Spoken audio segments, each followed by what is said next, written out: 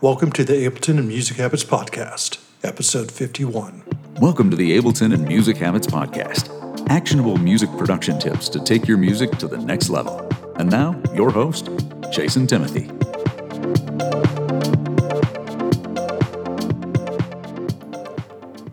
Hey guys, and welcome back to the podcast.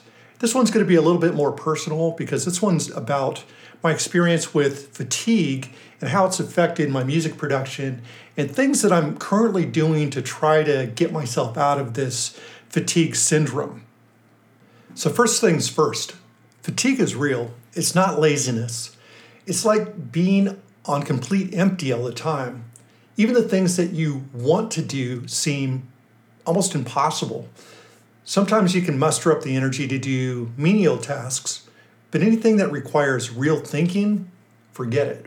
See, I suffer from fatigue, and over the last 18 months, it's been compounded by long-term COVID effects. So for the first time in ages, I couldn't manage my music endeavors or many of my business-related tasks, and that's been a bit of a nightmare. Here I am, the guy who wrote the book on Make Music, Not Excuses, feeling like an absolute fraud. It's truly the worst feeling ever. If you haven't experienced this level of constant tiredness, foggy brain, and inability to focus or self-motivate, consider yourself lucky because it's not pretty. So I've experimented with a number of things to try to fight this situation the best I can, and I'll share some things that have been helping me in the event that this has been an issue for you. Even if you have lesser issues with fatigue or focusing on your music, this may be helpful. So hopefully one or all of these are helpful to your mental health. So the first thing I've been doing is what I call shortlisting. And that's just simply making a short list of bite-sized actions taking no more than 30 minutes before bed. This primes your brain for when you wake up, and it makes it easier to focus on what's important to do the next day. I wouldn't put any more than 3 tasks on this short list. And don't beat yourself up if you only get one of the 3 done. It's still progress. Next, I have a just one more sort of approach. And what that is, I try pushing myself to do just one more small thing before throwing in the towel. I'm trying to exercise my willpower muscle just a little bit more. It's almost like not feeling like flossing your teeth. So you say to yourself, it's almost like not feeling like flossing your teeth. So you trick yourself by saying, we'll just floss one tooth, and if I can't do any more, then that's fine. It rarely fails to give you just enough juice to finish the small task. So that just one more thing attitude's been helping me quite a bit. Next, I've been eating lighter meals. I definitely noticed I was even more useless after eating, like after every meal. There was almost an immediate need for a nap. And this makes sense because a big part of your total daily energy goes straight to food digestion. So I've been eating lighter meals that are easily digestible. And I'm currently practicing a diet popularized by Tim Ferriss called the slow carb diet. So I tend to eat the same things a lot during the week, and then I allow myself to pig out one day a week, usually Saturday. So I start my day with 2 eggs and a bowl of red lentils. For lunch, I'll have a salad with spinach, carrots, cucumber, red onion, garlic, avocado, topped with pepper, olive oil, and balsamic. As a snack, I might have some edamame, and I usually have my last meal about 4 p.m., so I'm also practicing intermittent fasting. This means eating within a 6 to 8 hour window, leaving your stomach empty for 16 to 18 hours a day. It was kind of difficult in the beginning, but I usually find if I drink a lot of water, food cravings go away, and it's become a lot easier over weeks of doing this. Also, even when I feel hungry at night, I never wake up with the same hunger in the morning. So that tells me that sometimes the hunger is just an impulse from the body, and it's not really a need to eat. Otherwise, you'd wake up starving. Next, I've been doing a little bit of light exercise. And this one has been tough for me because when you're exhausted, exercise is the last thing you want to do. I will say that anything more than light exercise of more than 10 to 15 minutes would push me back to needing a nap. So I just try to get my heart rate up with some beginner level cardio and basic workout stuff, just simple weights and things like that. To be fair, longer workouts might give me more energy in the long run, but in the short term, it hasn't really worked well for me. When I have this much fatigue, I reward myself with just small amounts of effort. I don't beat myself up for not doing more.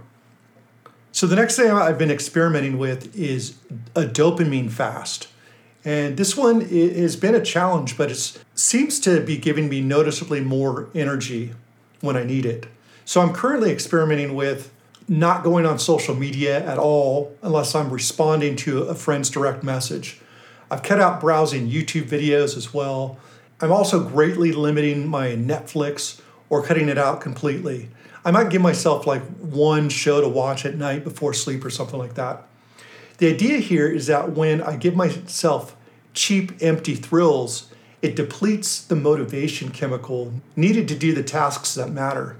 So doom scrolling on any media platform is a mindless way to get dopamine, and if the brain can get it this easily, why bother putting in the effort for more important tasks?